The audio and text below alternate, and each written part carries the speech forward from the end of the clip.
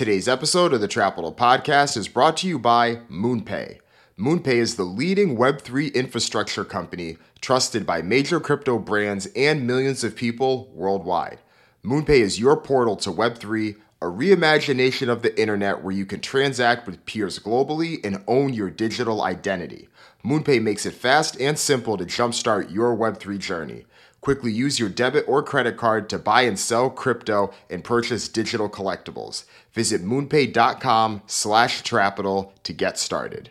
Spotify's list is more of an accurate reflection of what the passive majority listens to, whereas YouTube is more of a reflection of what people are actively fans of and actively engaging with, which is interesting because that was a question that we asked in our last episode where we were like, how do we measure, like, what are new ways to measure consumption? And I said, well, it'd be interesting if we could actually measure, active consumption versus passive. And now here, looking at these two lists, I was like, oh, this is actually potentially an example of that.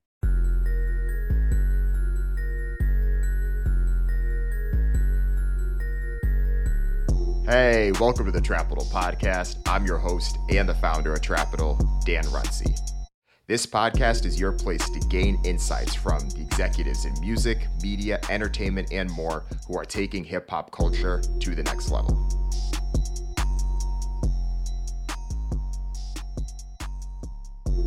Today's episode is a two-parter. We normally don't do two-parters, but these topics were so closely linked, it made perfect sense. So we had to do it.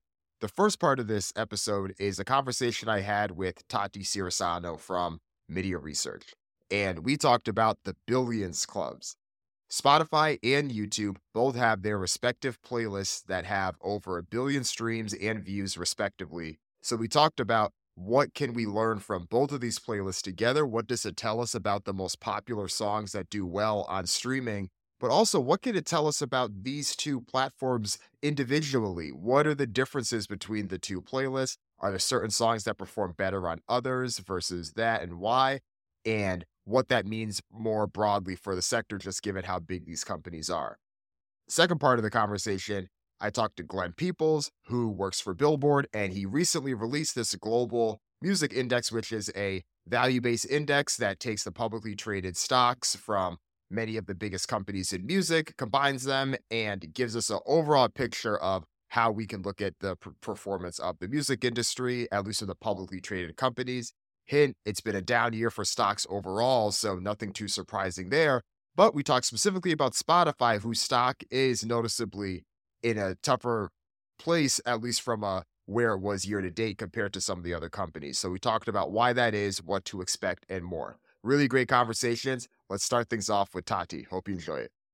All right. Today we have Tati Cirisano back with us from Media Research, and we're going to dive into the Billions playlists that are both from Spotify and YouTube. What a fascinating list. It's like a trip down memory lane, telling you what songs are popular, but also how these lists are different. I feel like they both have somewhere between like 300 to 400 songs, but there's a whole bunch of different trends here. I know that we both have a bunch of notes here, but Tati, I'll start with you. What stuck out to you most when you were looking through these lists? Oh my gosh. So there's so many things. I guess I'll start with the things that stuck out to me that don't have to do with differences, but just stuck out to me in terms of just looking at both. And one was that I felt like there was definitely a dominance of songs and artists from the last decade and maybe even just the last 5 years, which was interesting to me because there's been such a debate recently about is old music, or what we call catalog, which is often not actually old music, but is it sort of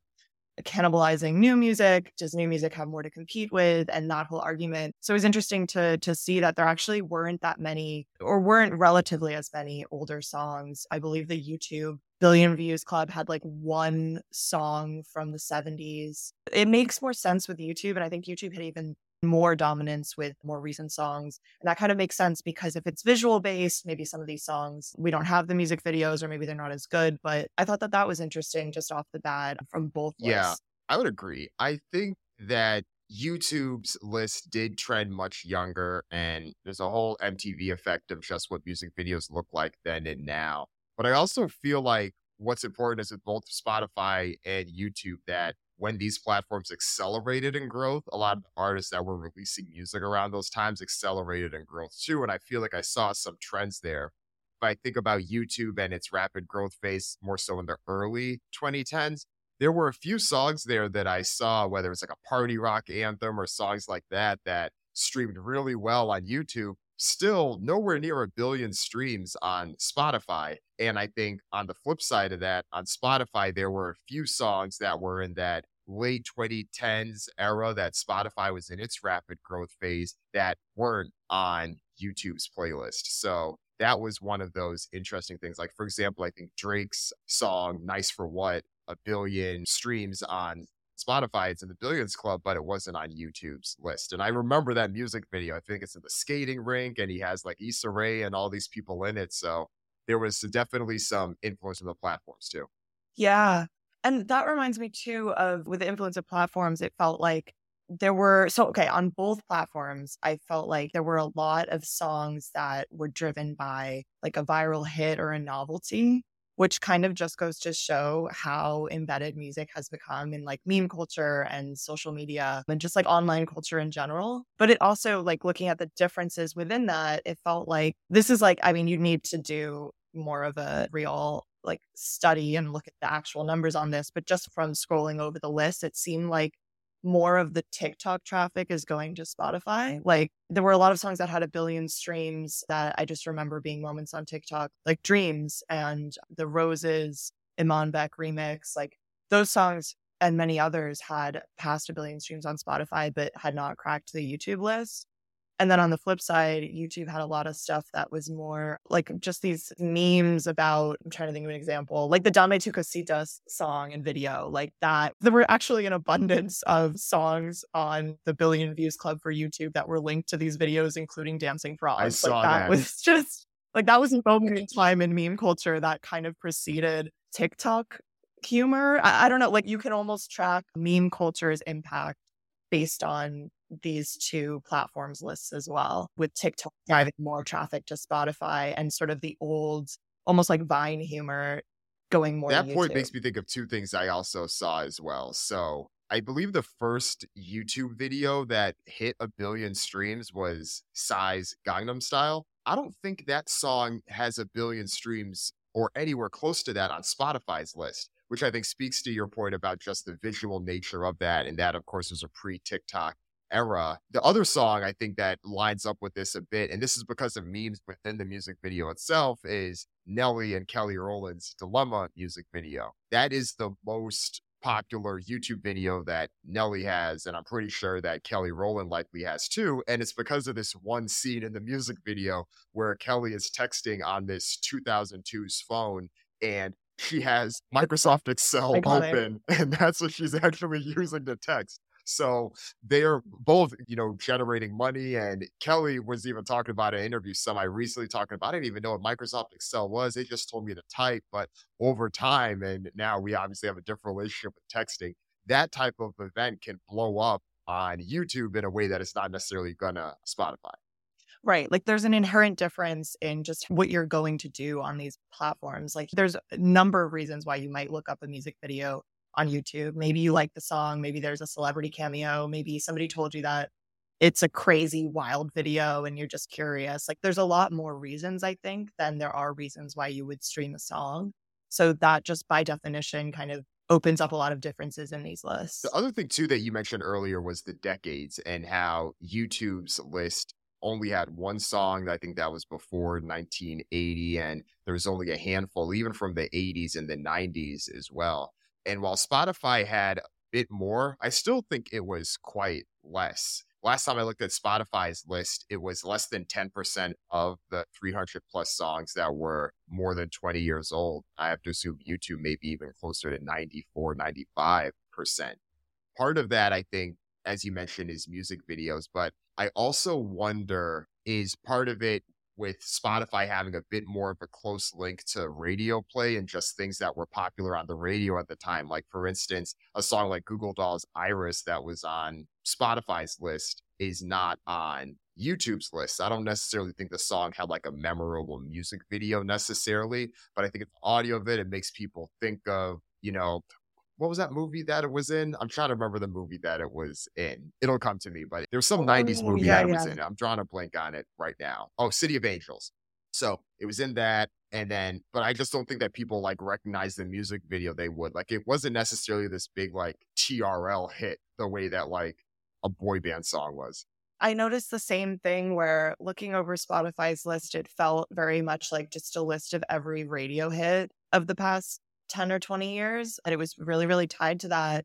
And I wonder, like, this kind of brings me to another thing that I wanted to talk to you about with this, which is how my sort of theory with another reason that these are different is that Spotify's list is more of an accurate reflection of what the passive majority listens to, whereas YouTube is more of a reflection of what people are actively fans of and actively engaging with, which is interesting because that was a question that we asked in our last episode where we were like, how do we measure, like, what are new ways to measure consumption? And I said, well, it'd be interesting if we could actually measure, active consumption versus passive.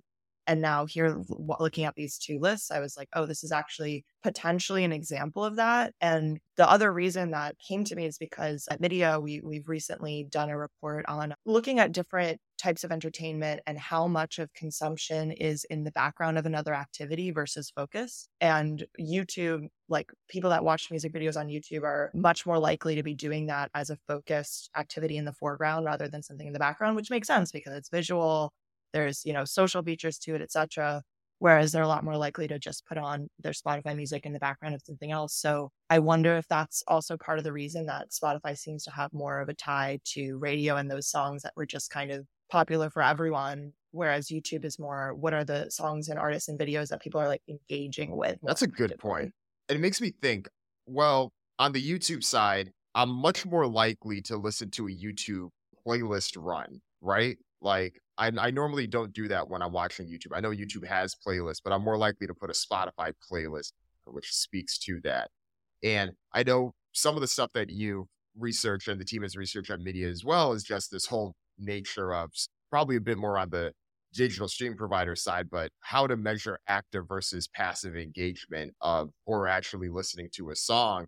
And maybe this is a closer way to get a gauge for that because, especially when these artists have these big week sales that'll come out and we'll see the numbers come through, it would be great to know, okay, how many people said, yes, I want to listen to this Taylor Swift song from the Midnight's album, as opposed to people being like, oh, it just happened to be what's dominating today's top hits. Or if I'm listening to, the number 50 or the top 50 songs in the US, these are the ones that happen to play. Yeah. Yeah, that makes total sense. And I think the other reason why Spotify's list probably is more tied to radio is because it's a lot more like the user base is less international than YouTube's. Because that was the biggest difference looking at the two lists was just how few internet like non-Western artists there were on Spotify's Billions Club versus YouTube. That stuck out too. And I think YouTube as well also had a list of artists that had the most billion views club songs were, and artists like Ozuna were high up on that list. I want to say he had at least 10 videos on YouTube that hit a billion, but on Spotify, it's far less. I think J Balvin was another one too, where there was a big discrepancy there. And yeah, I think the fact that YouTube has had much more of a market share and in general listenership in these regions outside of US and Western Europe as opposed to YouTube. So maybe part of that is like where it's a signal of like, okay, this is where Spotify's clearly trying to grow and has been trying to get more share in. So like if Spotify achieved its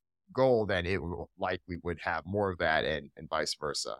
Right. And then is YouTube a sort of a more accurate representation of like what the music landscape of the future looks like in that way, where it will be less dominated probably by Western artists as, streaming sort of infiltrates all these other places.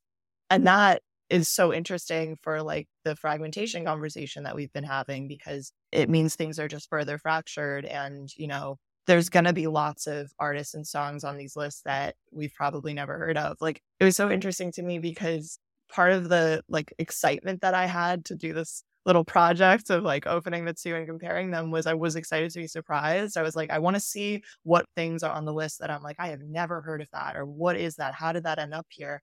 And I did not have that moment once looking at Spotify's playlist, but looking at YouTube's, there were so many videos and so many artists that I just had never heard of. And that was exciting to me. So I wonder how much that's a product of YouTube specifically versus that being what will happen inevitably when streaming is more And were widespread most of the globally. surprises that you had, were most of them from an international perspective, or were there any Western-based music surprises?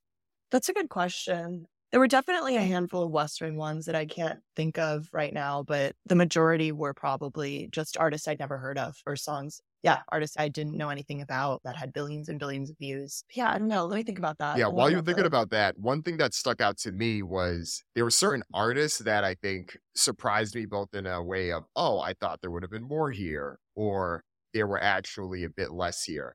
One artist is Justin Bieber. So I know that Justin Bieber is very popular, but if you would have asked me who were the biggest artists of the 2010s, I probably would name 4 names, maybe even 5 names before I named his name. But if you look at, even if you're just looking at Western artists, the artist that is the one with the most songs on Spotify and the one that I believe has the most songs on YouTube as well, Justin Bieber is in the top 3 of both of those lists. I believe it's at least 9 songs on Spotify and at least maybe 10 or so on YouTube. And there's something about that fandom that I didn't necessarily. I mean, I knew that he was huge. I knew that there were so many songs that were quite popular, especially the album that had like Sorry and Love Yourself. Like that one was huge, but I thought that there were other artists, like for instance, an artist like Beyonce or even someone like Taylor Swift, who I don't believe that Beyonce had a song on the YouTube list at all, or a song that's really close to that.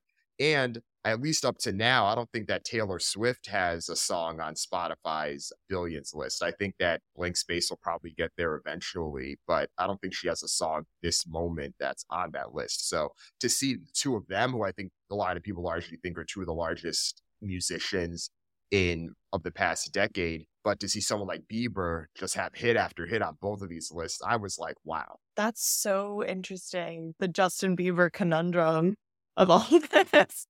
Okay, I have a couple of thoughts on that. I think so. He was sort of made on YouTube, right? That's where he started posting clips. That's where he was discovered. And I think something else that this ties into that I wanted to bring up is how with YouTube, the artists that reach these billion views club, I think probably are more likely to have sort of built a community on YouTube, which Justin Bieber did. And that was kind of like the roots of his fandom. So when I was reading YouTube's like blog about the Billion Views Club, and there were a bunch of artist quotes, and a lot of them had to do with the artist saying, you know, like YouTube was a place to build a community. And Alan Walker was one of the artists who said that. And he was someone who he's an electronic music artist who, when I was looking at the YouTube Billions Views Club, he came up again and again. And I was like, it seemed random to me because he's a great artist. He has a big community of fans, but I just didn't think that he would have billions of views. But he seems to credit the community aspect for that. So I think that could be part of it. But then as soon as you said, oh, but he's also one of the top artists on Spotify, I'm like, okay, but that's a completely different story because there's no community building on Spotify. So is it just that the fans are that obsessed with the music that they're, you know, maybe migrating over and streaming there as well? Or are we just misremembering, you know, how big of an impact Justin Bieber had? And then that brought me to thinking about how, I mean, I think this relates to Taylor as well, but they both built their fan bases at a time when things were just kind of a lot less congested. So I think it was in many ways easier to get a billion views or billion streams on something a couple years ago than it is now that people's tastes are so fragmented. So maybe that's also part of the reason why, like, I wonder how many of those streams came from, you know, pre 2015 or something versus from then on. I wonder when they were accumulated. So yeah, that's sort of my rant of thoughts and to The point respond about to that. Bieber is a good one because I didn't think about that, but I think it's absolutely right. He was doing all those cover songs of all these other artists when he's like a teenager. He's growing the base there. And to the point that you had brought up in an article a couple months ago, we talked about the last time we were on the podcast. He is in a different category than someone like a Beyonce or Taylor Swift. Like when Taylor made Teardrops on My Guitar, I don't even like that was probably around the same time that YouTube started. Like in some ways, her fandom predated so much of what people know as music. And of course, Beyonce became a solo artist from Destiny's Child well before YouTube even started. So I think that's a good point there with some of it. The Spotify thing, though, is interesting. Yeah. I mean, I think those songs did get a lot of radio play as well. Like everything off of that album, that Bieber's album, that Sorry came on as well. I think got a ton of radio plays. So that ties into the Spotify piece of it too. And maybe a little bit of misremembering of certain things of well. And, like I'm a little bit older than the Yeah. Justin Bieber demo. So there could be some of it there where they may not hit me in the same circles that the same way that, someone did with Beyonce, for instance. Yeah.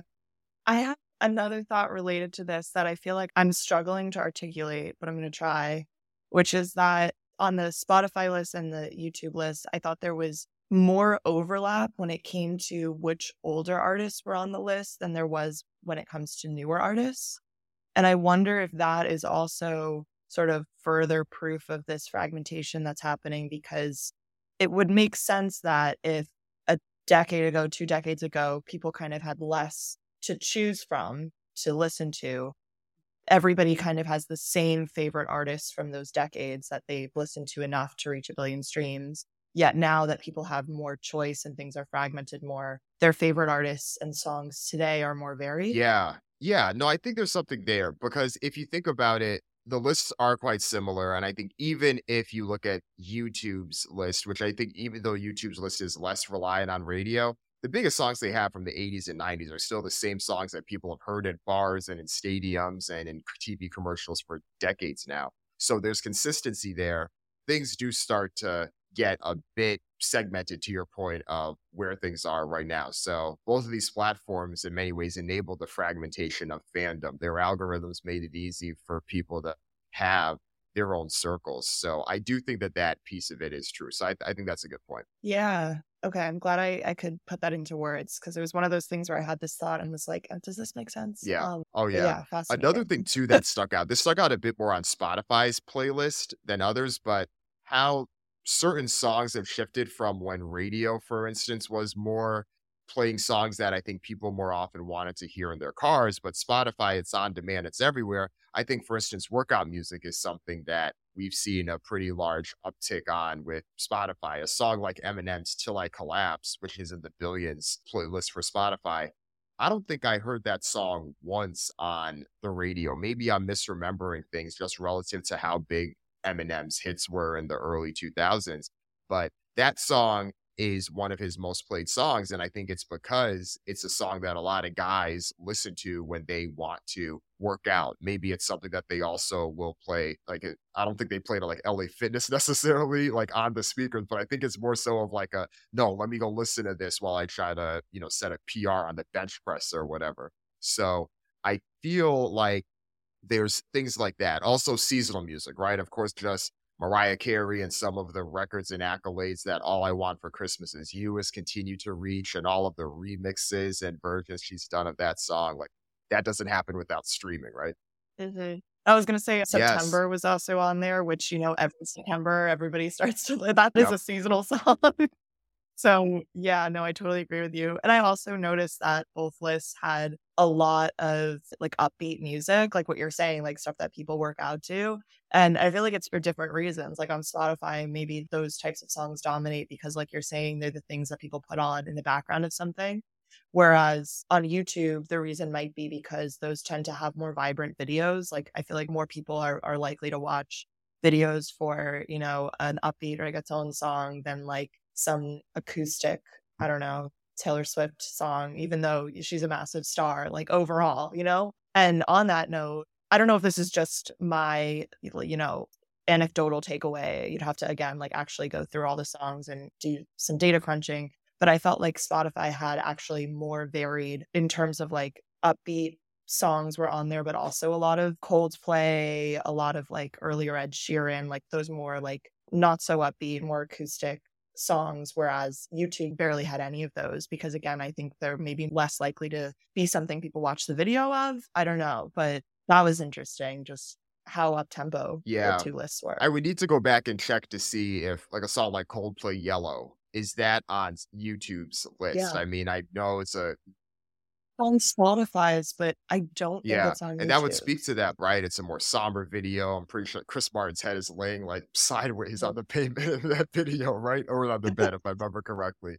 So, yeah, it's just not going to Right. be as, I think, yes, like if you have 5 minutes, like this is the thing that I want to be able to get to. So, yeah, it's such a fascinating distinction. And I think with it, it's clear that with both of these platforms, the two of them are really trying to compete more and more with each other, with both Spotify trying to get more and more international, YouTube trying to have more and more influence just in terms of the overall revenue that they generate for the industry. So I do want to talk about the two of them as companies distinctly. But before we get there, I think that the international piece and just how revenue is generated for each of these streams or each of these views will be an interesting distinction over time because, especially with Spotify, these streams that the artists are generating don't necessarily get weighted the same in terms of the pro rata and the pools that they get put into and then getting separated. So if one artist has a bunch of streams from a bunch of their fans, but a lot of their fans are in places where the subscriptions cost $2 per month to subscribe to Spotify, or there's a over index of free accounts versus paid, like these numbers don't necessarily reflect that, which is fine. I think we're just trying to get a gauge for what listening looks like.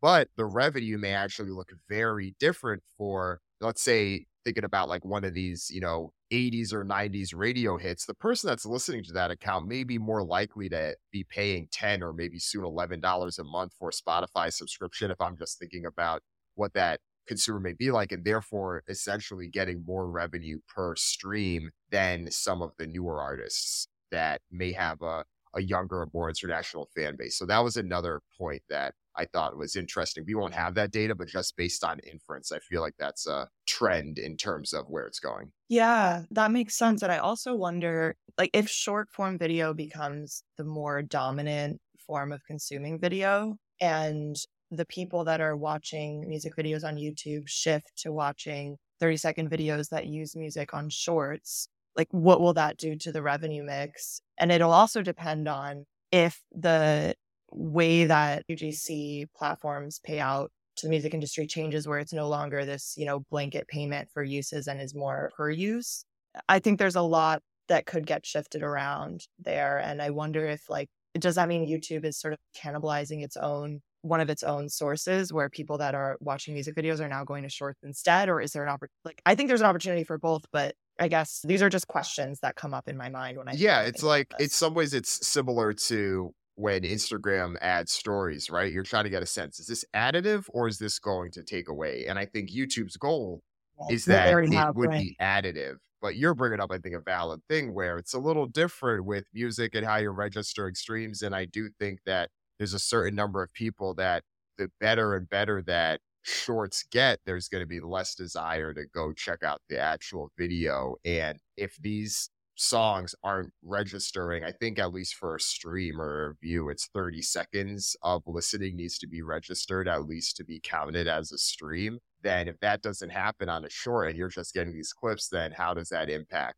the actual artist themselves? Right. No, you put it really well. Like, the better that shorts gets, the more it might actually threaten people going to YouTube to watch the Yeah. video. So many Interesting. interesting, I think, things to just dive into with this. But I think it's a good point to just talk more broadly about Spotify and YouTube in general, just in terms of where they are, how both of them want the other one. And I think based on these blog posts and based on a number of the letters that the emails that you'll see from Leor Cohen when he's describing where things are with YouTube, there's clearly a goal to, establish itself as the leader in the market. And I think the growth is been pretty strong. But of course, Spotify, I think still with nearly 200 million paid subscribers is definitely, I think leading on that front. But where do you see this play out in terms of whether or not trends and clearly what these playlists tell us about the tendencies of these two companies and also where things are going and who we think will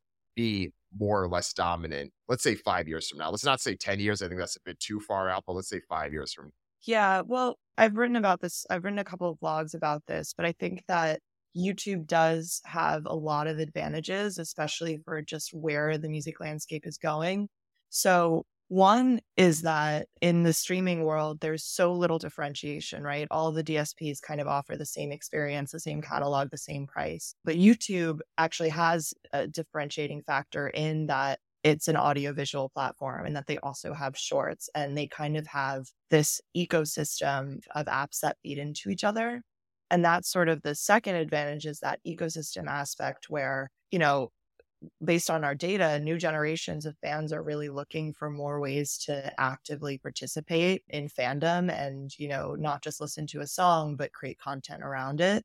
And YouTube has that. It has this, creator proposition. In many ways, YouTube was arguably the first, creator platform, the first place that you could post video content online and build a career around it. So fans want this, but also artists need more ways to directly engage with their fans and monetize and actually not just be discovered, but sustain fandom and build communities.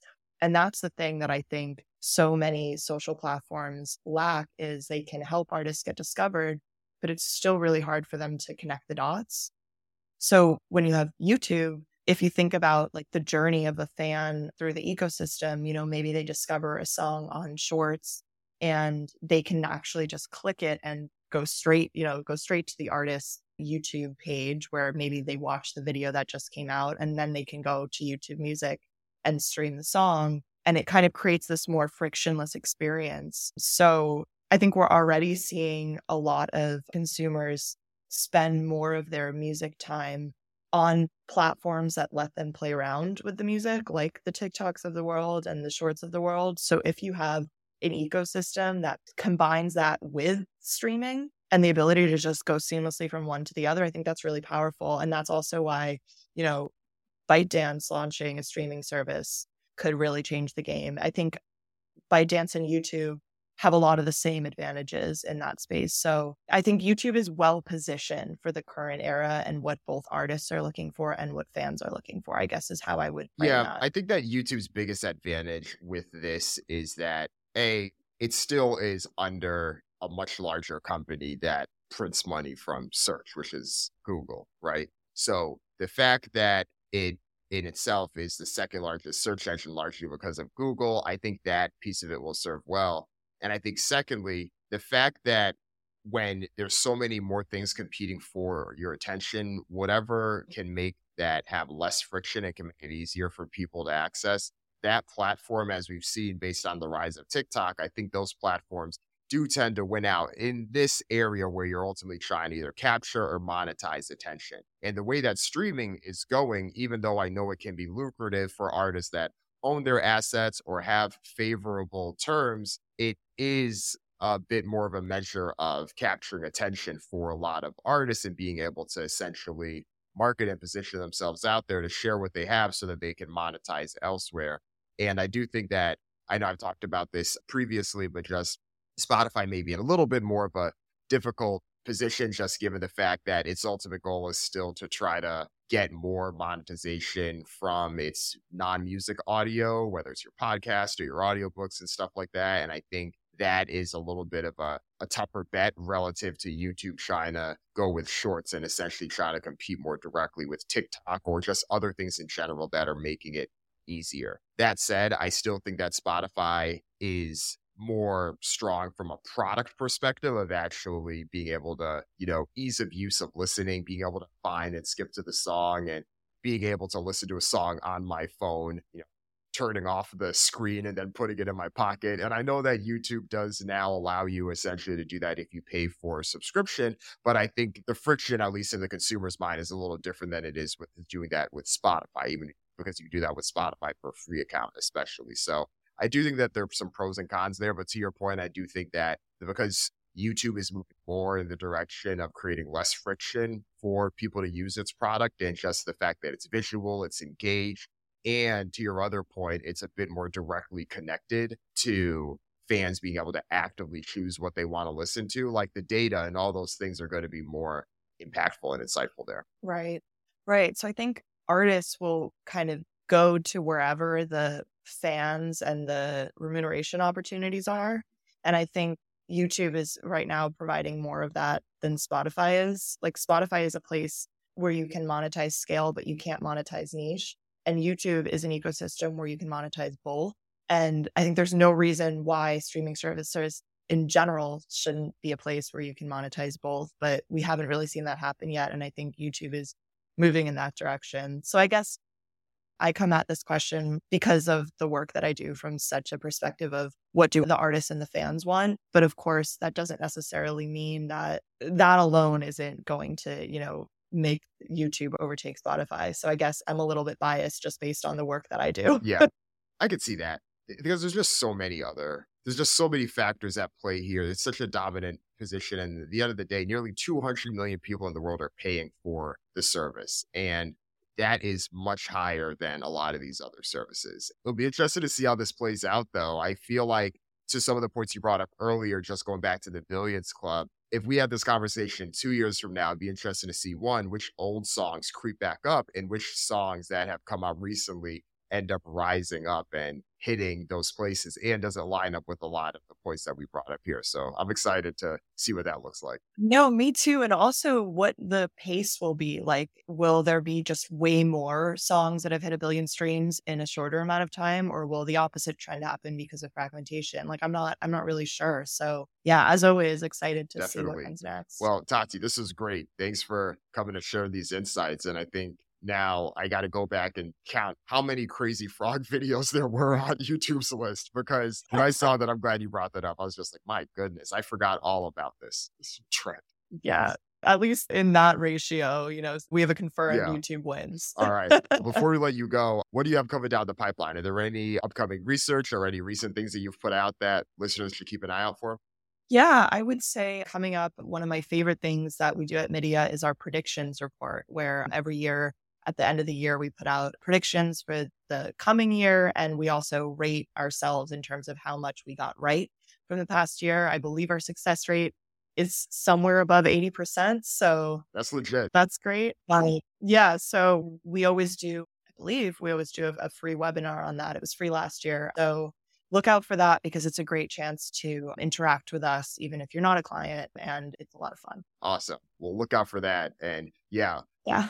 We'll have to see. I'm curious what the hit rate will be this year. So definitely let us know what the success rate is from the ones you made last year heading into this year. Awesome. Thanks, Dan. Awesome. Well, thank you. This is great. Let's take a quick break to hear a word from this week's sponsor.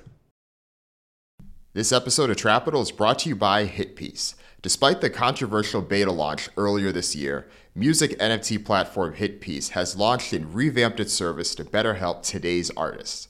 HitPiece creates a boundless frontier between music creators and fans through NFTs, metaverse, and real-life experiences. HitPiece collaborates and activates independent, platinum, and diamond-selling artists, brands, partnerships, and orgs that are supporting Web3. This platform is built for the artists and fans who want to authenticate music NFTs powered by Audible Magic, NFTs built on Ethereum main from your favorite recording artists and NFT creators.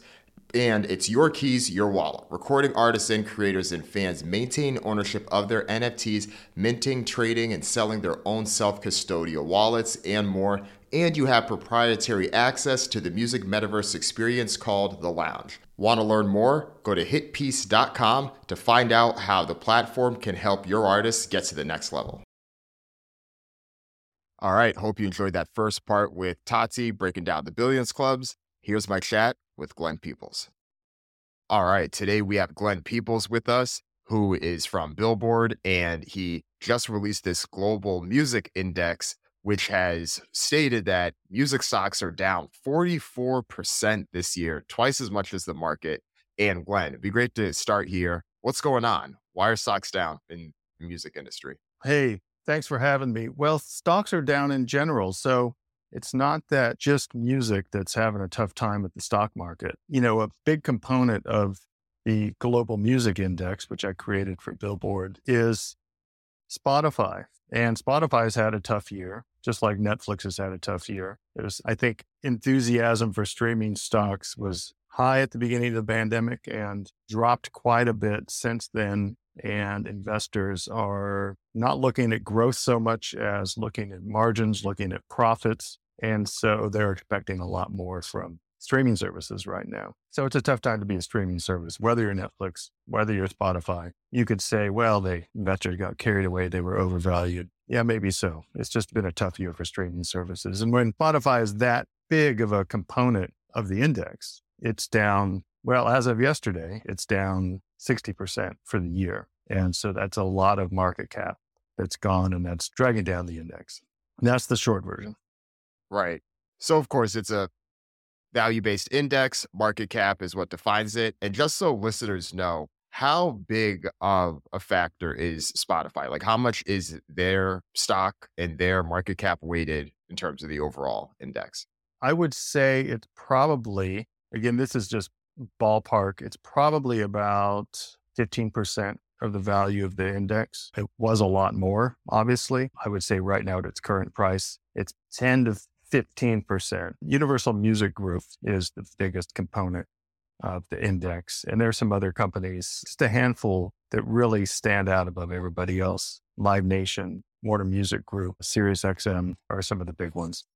The thing that stuck out to me about it is that, of course, Spotify stock is a huge piece of it. But even if you were to take out Spotify, the non-Spotify stocks in that index still are down more than the overall market has been this past year. So it also makes me think that there may be something going on that's a bit deeper than just streaming. Yeah, it's not just streaming. A lot of music companies had a great 2021, and I think that they just had further to fall.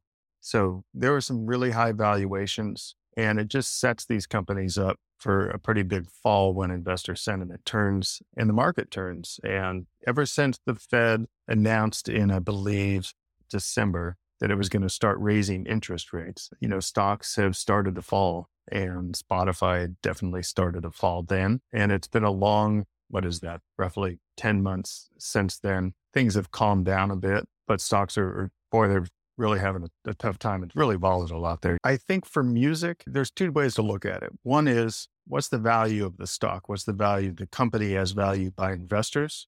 And what's the potential of the company based on the company itself and the intellectual property it has? And those two don't always line up. Spotify, I still think is a very good company. I think it has a lot of work to do, but it's growing at a good clip.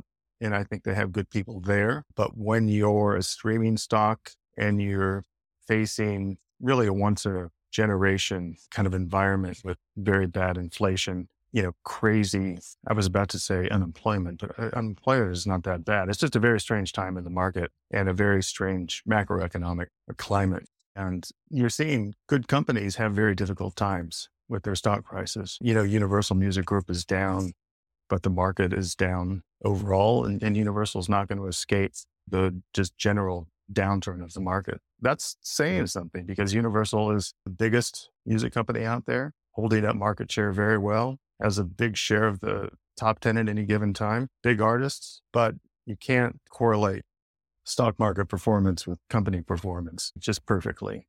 It's a very strange time in the macroeconomic climate right now. Yeah, the interesting thing with the major record label stocks and even some of these other companies that, even though they may not be streaming services themselves, when streaming makes up such a high percentage of the overall revenue for this entire industry, then Spotify's stock is in many ways going to be at least somewhat correlated to what we see with Universal, given the fact that these companies have equity in each other. They're so dependent on each other. So a lot of that is given. You mentioned Live Nation earlier, and I think that their stock is interesting too, because even though it isn't directly tied to streaming, that stock had hit record highs in the middle of the pandemic when there were no shows going on. So that just spoke to how much of a disconnect there was if you looked at how the company was actually doing in 2020 and even in 2021, when there were nowhere near as many shows as they had in 2019. But they now are actually being able to realize more of that revenue, but the stock has adjusted in a lot of ways since. So there is a bit of this disconnect. I think there is just a good amount of excitement as well about what's happening in music as a investment class. Specifically, you look at all of the catalog sales and the booms that happened thanks to the low interest rates, and they're no longer low anymore. So you're also seeing that play a factor in, and you've also heard some of the acquirers of those catalogs expressing a bit of disappointment that the returns aren't quite what they thought the returns were going to be as well. So some of those things I think have brought some of the temperament on a lot of the companies that are in your index down to, I don't want to say necessarily down to earth, because I think there's still plenty of room for growth for a lot of them. But it's clear that we've moved past that era of the pandemic when things were just high for the pure speculation of where it could be in a few years. Yeah, I think the honeymoon is over for a lot of music stocks. Music as an asset class was really attractive. And, look, just the fact that Universal is public and Warner is public once again, and there are numerous streaming services from Tencent Music and Cloud Music in China to Angami and Spotify and Deezer. There's a lot of music companies that are publicly traded right now. And that says a lot about music as an asset, as a segment. Set aside the problems it had in the last year. So music companies had a great 2020 and 2021, and it's been downhill since then. But the fact that there are a lot of publicly traded music companies right now and so much investor interest in music catalogs, like you mentioned, I think says a lot about music as an asset class, music as an investment in general. Look, 5 years ago, and how many publicly traded music companies were there? When Spotify has been public for about 5 years. Pandora was before it was bought by Sirius, but you didn't have Tencent, you didn't have Cloud Music, you didn't have Angami, you didn't have Deezer, you didn't have Reservoir Media or Believe. Warner was private, Universal was private. So the fact that Wall Street has taken a liking to music, I think says a lot, despite what the stock prices say right now. Yeah, I agree. The fact that this wasn't even possible just shows what's happened. And a lot of companies, even outside of music, are starting to have money at least level back off now that the pandemic is over, now that the quarantine highs for a lot of these stocks are over. I'm interested to see where do things go from here, because I still believe that there's a ton of potential in each of these companies if the expectations and if the investors' expectations of the market are where they need to be. I still think that music is a hot and a popular asset class, especially for investors, but is it 30x value? Is it 30x multiples for some of these catalogs that is bring them to the certain valuations, or does it need to be more level? Because I do think that there's still plenty of value if those multiples and a lot of those things are where they should be. And even thinking about whether it's live entertainment or streaming in general, I think there's still plenty of room for growth. There's still a lot of opportunities there, but it's just being able to get a clear idea on what is the actual TAM, what is the actual total addressable market for these areas. And I think if anything, you saw that challenge happen with a lot of the discourse around Netflix and what the future is there. You started to saw things drop right around, they had, around 220 million subscribers. I think Spotify was likely asking similar questions too. And I still think there's growth, for the right price, there's always going to be something, but what that price would be and how many people are willing to pay for it, knowing that, of course, if it's a paid product, you're not going to hit all 8 billion people in the world, but there is some actual number out there. So I think the more clarity that there is on that, and of course, that's part of the game to figure that out, but the closer that you can get to what that actually is, the more that investors can make sound decisions. Yeah. As we're talking now, there's a lot going on. We're a couple hours away from Spotify releasing third quarter earnings, which I'm not sure how much that'll say. Look, that's backward looking, but the company will take the opportunity to talk about a lot of things investors and analysts are curious about. Yesterday, Apple announced it was raising prices for Apple Music and Apple TV Plus and the Apple Bundle, and YouTube Premium prices went up as well, I believe, for the family plan only. And what do we see today? Well, we see Universal shares went up almost 12% and closed. They're trading in the Netherlands, so that's already closed. In the middle of the day, Warner Music was up 7 to 8% at its best. Believe was up. Hypnosis shares were up about, and those closed, trades in London, that closed up about 8%, I think. So investors, I think, get the news that they've really been waiting for, that prices are finally going to go up. Netflix has raised prices. Pricing in streaming video on demand is a lot more flexible than it is for music, and music prices have barely budged in over a decade. And executives have been saying for months and for years that prices will go up, but they haven't. And Why do it you think looks it like took this long? YouTube. And well, I think companies were much more concerned about growing the market than maximizing revenue per customer. Is it more important to get the customer in the door or to charge more per customer is the question. And I think that they've been much more concerned about building a customer base and building relationships. And then at some point, it's a timing issue. When do you raise price? When can you do it without turning people off? And I think what we see these days with inflation is what it is companies might feel a little more emboldened to just raise price and think they can get away with it. Yeah. Name one price that's not up in the last year, Right. except music streaming. Seems like everything else is up. And so somebody had to be, first to do it. And YouTube and Apple did it, which could embolden Spotify to do it finally. And I think my impression of Universal's shares going up almost 12% is that they think Spotify is going to raise prices as well. That doesn't seem like a bump just from Apple. That seems like a bump from broad price increases across the board. Yeah, I would agree. I think that it's going to happen. And the reason why I think it probably hasn't happened until this point, I was talking to Will Page about this, who's a former chief economist at Spotify. And his perspective on it was that the difference, and it was mine as well, the difference between why a company like Netflix would continue to increase prices, but Spotify hasn't, a bit in line with the type of content that you're getting. In a lot of ways, Spotify and Apple are offering a lot of the same thing. Sure, I know Spotify has its podcasting, has its podcasting and non-music audio, and we'll talk about that in a second.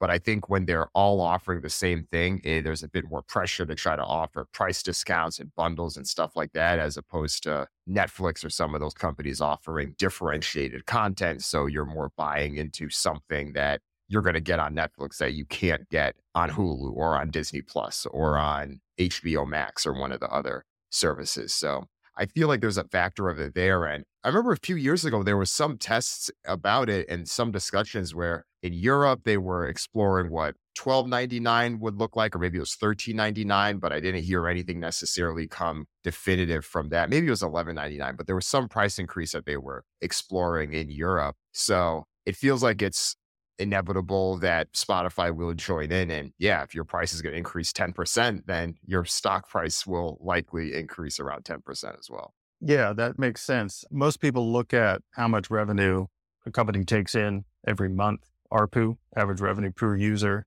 Spotify considers a metric lifetime value. And so it's not focused solely on price. Price plays into lifetime value, but so does churn rate. And the family plan is something that has reduced churn rate. As churn goes down, lifetime value goes up. I mean, for a subscription business, what you don't want are people coming in and out and churning in and churning out and taking time off or leaving the subscription service for good. So if you cut down churn rate, the value goes up, and that's more value to creators. That's more value to publishers, to record labels, and to Spotify without raising price. If you can work on lifetime value without having to raise price, that might be the low-hanging fruit that you do in the meantime before you consider raising prices. And now it appears like everybody's to the point where they say, okay, now we can raise prices. Right. Yeah, I think the fact that we're here says a lot. So we'll continue to see. And I'm sure that the next price increase after this probably won't take this long if this is the one that got us here. The thing with Spotify, though, is I'm sure we'll see what investors feel more broadly about the company's strategy, because non-music audio and podcasting specifically has been part of its big bet on how it can have better margins, how it can just essentially make more money and have something that they can continue to grow. But there's been a lot of pushback. There's been a lot of canceled shows in studios, and some of that's standard for the industry, but some of it also feels like there are more and more question marks on, okay, they've spent billions on this. Is this going to work? Is this going to take off the way that they expect it to? What's your current take on the future outlook for Spotify's non-music audio strategy? I think it's a good strategy. You build up a platform starting with music. You attract hundreds of thousands of users, and then you turn it into an audio platform that's not just music, and you introduce spoken word content. I think it's going to take quite a few years. So I think expecting changes, we're only 2 years into some of their acquisitions for podcast studios and for platforms such as Megaphone. I know investors might not want to wait 5 years, but it's going to take a while. And, long-term Spotify thinks that they can get some pretty good margins out of podcasts, margins that exceed what they get from music. They think that they can get the math. When I look at audiobook margins, they bought an audiobook distributor called Findaway. And I think as retailer and distributor, Spotify gets about 60% of sales. Audiobook download margins are pretty good. And that's about double what they're going to get from music. How much business is out there for audiobooks? Yeah, right now, probably not that much, but over time, I'm sure they can build it into something much more considerable. And, if it's 60% gross margin, that's really good. You're not going to get that in music. You can build a platform based on music, but then eventually you got to go looking elsewhere for margins. And so I think it can work out for Spotify. It's just going to take a while. And some people might not have much patience. I get that, but it's going to take a while. It's something I've thought a lot about because I understand that podcasting itself is something where the audience takes time to build. You want to be able to see these shows grow over time. But I also think that so much of their biggest growth has come from acquiring shows that are already popular. And I know they've made big acquisitions, whether it was with Gimlet or with The Ringer, or they have the exclusive deal with, or the licensing deal with Joe Rogan. But how many others of those are out there that they haven't necessarily had? And are there going to be more in-house ones that can build up? Because I feel like one of the challenges I've seen with the strategy is that they've had a lot of money spent on getting these big name celebrities to then have shows where they have other big name celebrities as guests and things like that. And a lot of that is antithetical to what's made so much of podcasting be effective for a lot of folks. And sometimes it works well, but a lot of times it doesn't. And it's content. You do have to make some bets, but I'm interested to see how many more of those wins that are going to be out there for them, because that's the piece that at least gives you some bump, because at least we've seen the numbers and successes from the popular acquisitions and the shows that they've had. It's the in-house development where I think by nature there is a natural, whether it's just the likelihood of success of you're starting anything new, not everything is going to take off, but the real success metric will be, okay, 2-3 years from now, were there Spotify originals that are at the top of the charts and are creating and demanding that audience the same way that some of these other shows, whether it's outside of the network or some of the ones that they've acquired, are able to do. Yeah, it looks to me like they have kind of a three-prong attack where they spend mindfully for somebody like Joe Rogan, and that's not going to last forever. That licensing deal will be up, I don't know, maybe next year. And what do they renew, or do they go spend a lot of money on somebody else?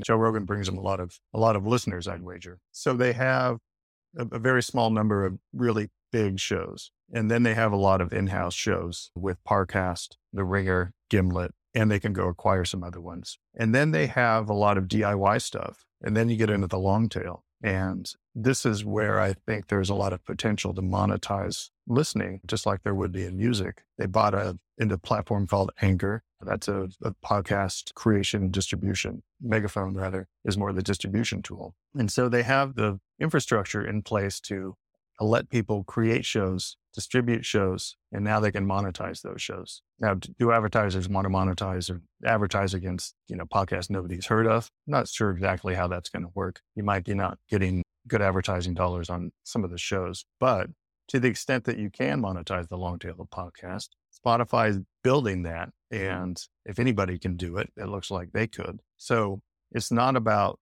Joe Rogan. Joe Rogan might have been something just to get his podcast business off the ground. A very expensive way to get his podcast business off the ground and get it noticed by listeners and noticed by advertisers. And they might not, have another Rogan after that deal's up. But there's a lot of stuff out there to acquire. Spotify, if you take a look at the top 50 or 100 shows, Spotify has Rogan and Call Her Daddy and maybe one other one. But there's a lot of stuff out there that they could go after. But again, this is kind of the long tail and maybe the mid-tier stuff that would be in-house productions. I think that really is the test of how they're going to do in podcasting. At scale, how can they monetize the long tail of podcasts? Yeah. I think the other thing that's an advantage for them is the advertising business and being able to not just offer, but sell better data to advertisers on who's actually listening to podcasts. Because outside of Spotify, using podcast downloads or relying on some of these third-party tools to be able to tell you how well a show is actually doing is not the best way to actually determine if people are listening. There's so many shows out there that now have ghost downloads from people that were downloading and subscribing to these shows back in 2014, 15, 16 that are no longer listening to those shows. But because of the metric of downloads, it's essentially an RSS feed. They don't know if you and I are actually listening to a show versus it actually being downloaded. I'm talking about more from Apple Podcasts and from other places outside of Spotify itself. Spotify's advantage is the fact that it can provide data just as precise as what it does in streaming, essentially. Are these people listening for at least 30 seconds? Are they going and listening to the middle? And I know some of this exists with Chartable and some of these other tools, but that's the advantage that Spotify has. So if you can essentially have that, offer that to your advertisers and then say, hey, this is the better data to base it on, not self-reported podcast downloads, which is a very tough metric to use if you're trying to base that purely on advertising. This is how you can ensure that you're reaching the right people. And I do think if you have enough of a catalog there and you're able to monetize enough, then in principle, you could then pull the advertisers yourself. And if you pull them, then I think that helps also attract shows and you can become not just the dominant platform, but the dominant platform that can monetize as well. Yeah. Well, so you have a lot of insight. You're a podcaster, so you have a lot of insight into what Spotify is doing. As a podcaster, how is the platform for you? Do you get a lot of listens from Spotify? There's other platforms that I still get more listeners for. Like I still get more from Apple Podcasts, I would say, but it's up there though. It's interesting because even though I get more listeners from Apple Podcasts, if I put a link in my newsletter that has the Apple Podcast link or the Spotify link of where to listen, more people click on the Spotify link. So that also makes me think, okay, one of these is measuring what's already been there, people that could have been listening to my podcast since 2019 to prove my point when I started it versus what's capturing things now. And I think as we're just seeing Spotify continue to grow and we're seeing more and more stats of how, I forget the exact metric, but them becoming one of the more popular places for listeners to listen to a podcast, the data that I'm seeing on my side, even though I haven't precisely calculated it, more so a gut check of when I'm checking my newsletter analytics, I'm like, okay, I can see where this is trending. Mm-hmm. I think it helps Spotify that they're just an innovative company that is always improving the product, right? So, who knows what they'll end up doing with podcasts. They could revolutionize how we're listening to it. Yeah. The other thing too that made me think about, you mentioned audiobooks earlier, and I feel like there's an opportunity for innovation there because audiobooks themselves, I think to date have in many ways just been looked at as another channel that's a companion to people either buying a physical book or downloading something on a tablet to read. But how can the art of creating an audio podcast feel similar to these high production podcasts that we hear that sound like they are, made by multiple people in a studio show? I think Malcolm Gladwell did something like this with his most recent book, the Think Like Strangers. I forget the exact name, but something like Strangers, where it sounded like his podcast does. It's high produced. You can get a bit more variety. It's not just some voice actor that they paid, some flat fee for, and then that's just what's uploaded as the audiobook. So if you're able to create that as its own unique experience, I think that there's an opportunity there with audiobooks. So I'm interested to see if the art and the content itself around those will continue to improve. I would love a company like Spotify to breathe some life into audiobooks. I used to do a lot more audiobooks than I used to. And what's changed, I think what's changed is just the podcast platforms that are available that make it easier to listen and find podcasts. I'm not much of an audiobook buyer anymore, but I would say that my audiobook listening has been cannibalized by podcasts.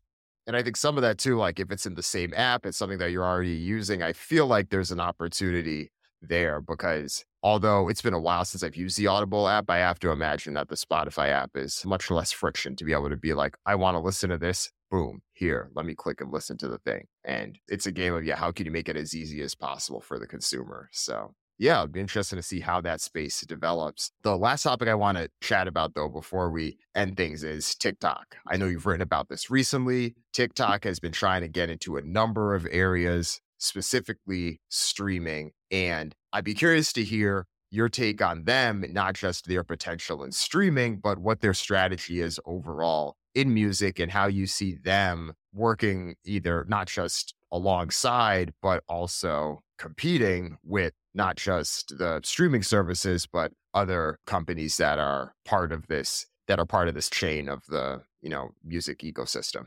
Yeah, I think TikTok is fascinating as far as TikTok launching a streaming service. I mean, that makes perfect sense. I mean, why would you not?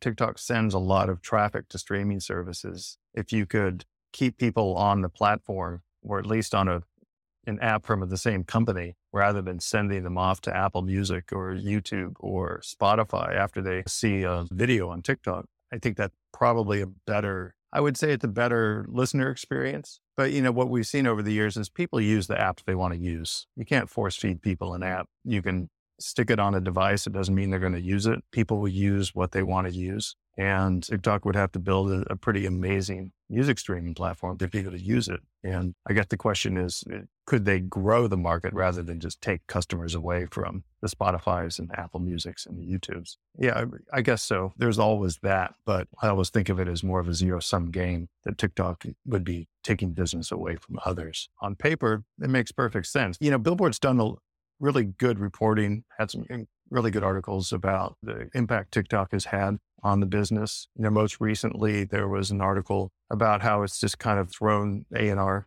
executives' lives into disarray because it's very hard to capitalize on TikTok success, which everybody wants. It's much more random than sending something to streaming services or sending something to radio and promoting it. It's much more grassroots and not so top down. So it's unpredictable on what's going to hit.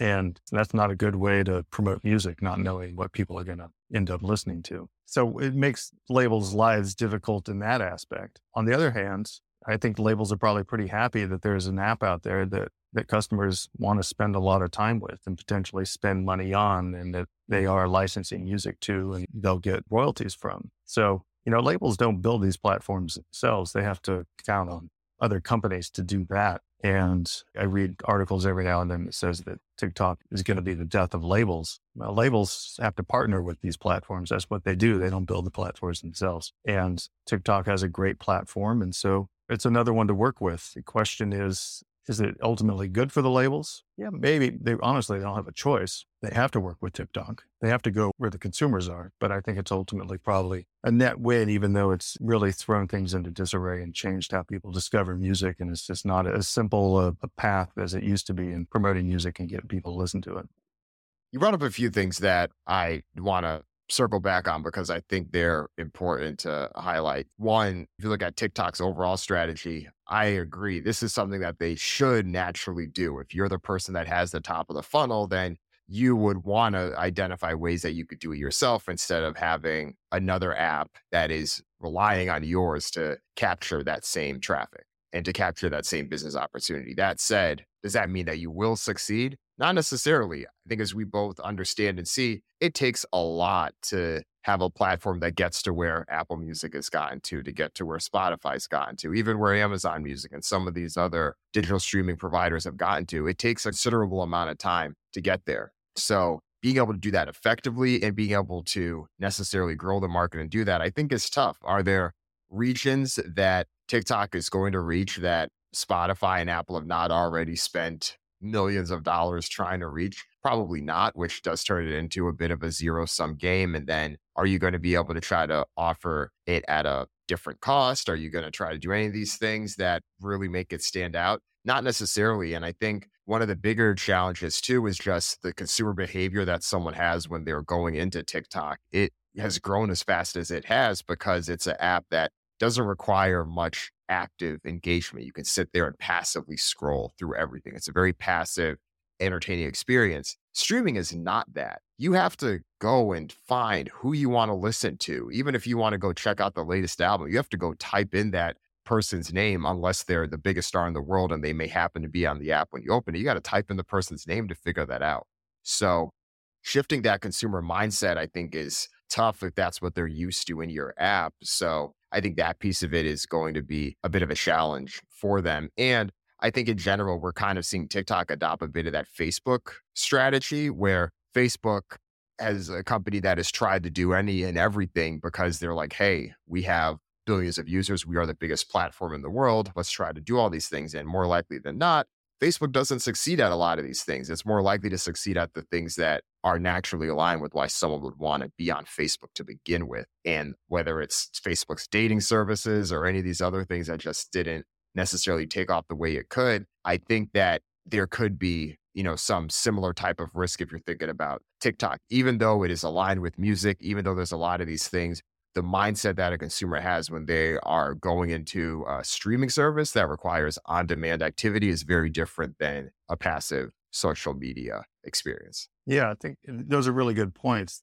There's no guarantee that TikTok is going to make a winning music subscription service if that's what it chose to do. It's just not that easy. I mean, there are companies with big head starts who have built really good apps and have a lot of momentum. And the thing that I've noticed over the years with subscription services and music streaming in general is that you have to have an excellent product. Having a pretty good product just doesn't cut it anymore. And there are a lot of music services that have been pretty good that have just gone out of business because pretty good doesn't do it. With ByteDance and with TikTok, you have to assume that they could put together a pretty good service, I would bet, better than average. And can they do better than that? Possibly. And what could they do differently that would transform it? And maybe that's the question. Do they need to do a transformative subscription service, or can they just do something that's a little more traditional and not try to build a new mousetrap? Maybe that's the better option. I'm not sure. But I think people shouldn't expect that TikTok's just going to clean up the competition because they have a very popular short form video app that's just a different experience than what they would be getting into. Agreed. Streaming is a very different game. It'd be interesting to see how it plays out.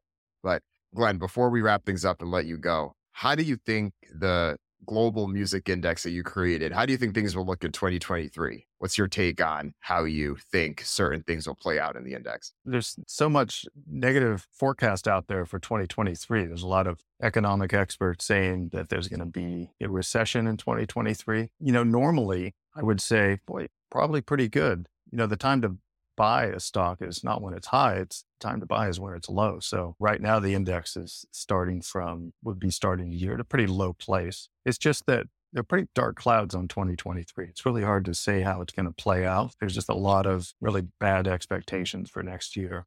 So I think that as far as these stocks have fallen, they're not out of the woods yet.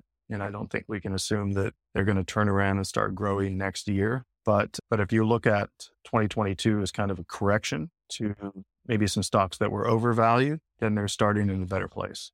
That's true. Maybe the overvaluation may have or the overvaluation and the overcorrection rather could lead things off to a good start. So it'll be exciting to see for sure. We'll definitely be keeping an eye on the index itself. Once again, good job creating that. I think a lot of people were looking for a way to just capture everything that's going in the industry. So it'll be good to continue tracking it. And Glenn, thanks for coming on. It was great to touch base on so many important topics, and I'm sure we can have a similar conversation like this soon. Absolutely. Thanks so much for having me. Thank you.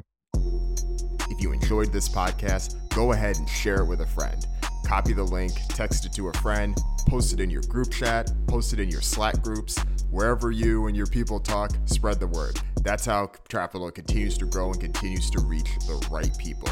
And while you're at it, if you use Apple Podcasts, go ahead, rate the podcast, give it a high rating, and leave a review. Tell people why you like the podcast. That helps more people discover the show. Thank you in advance. Talk to you next week.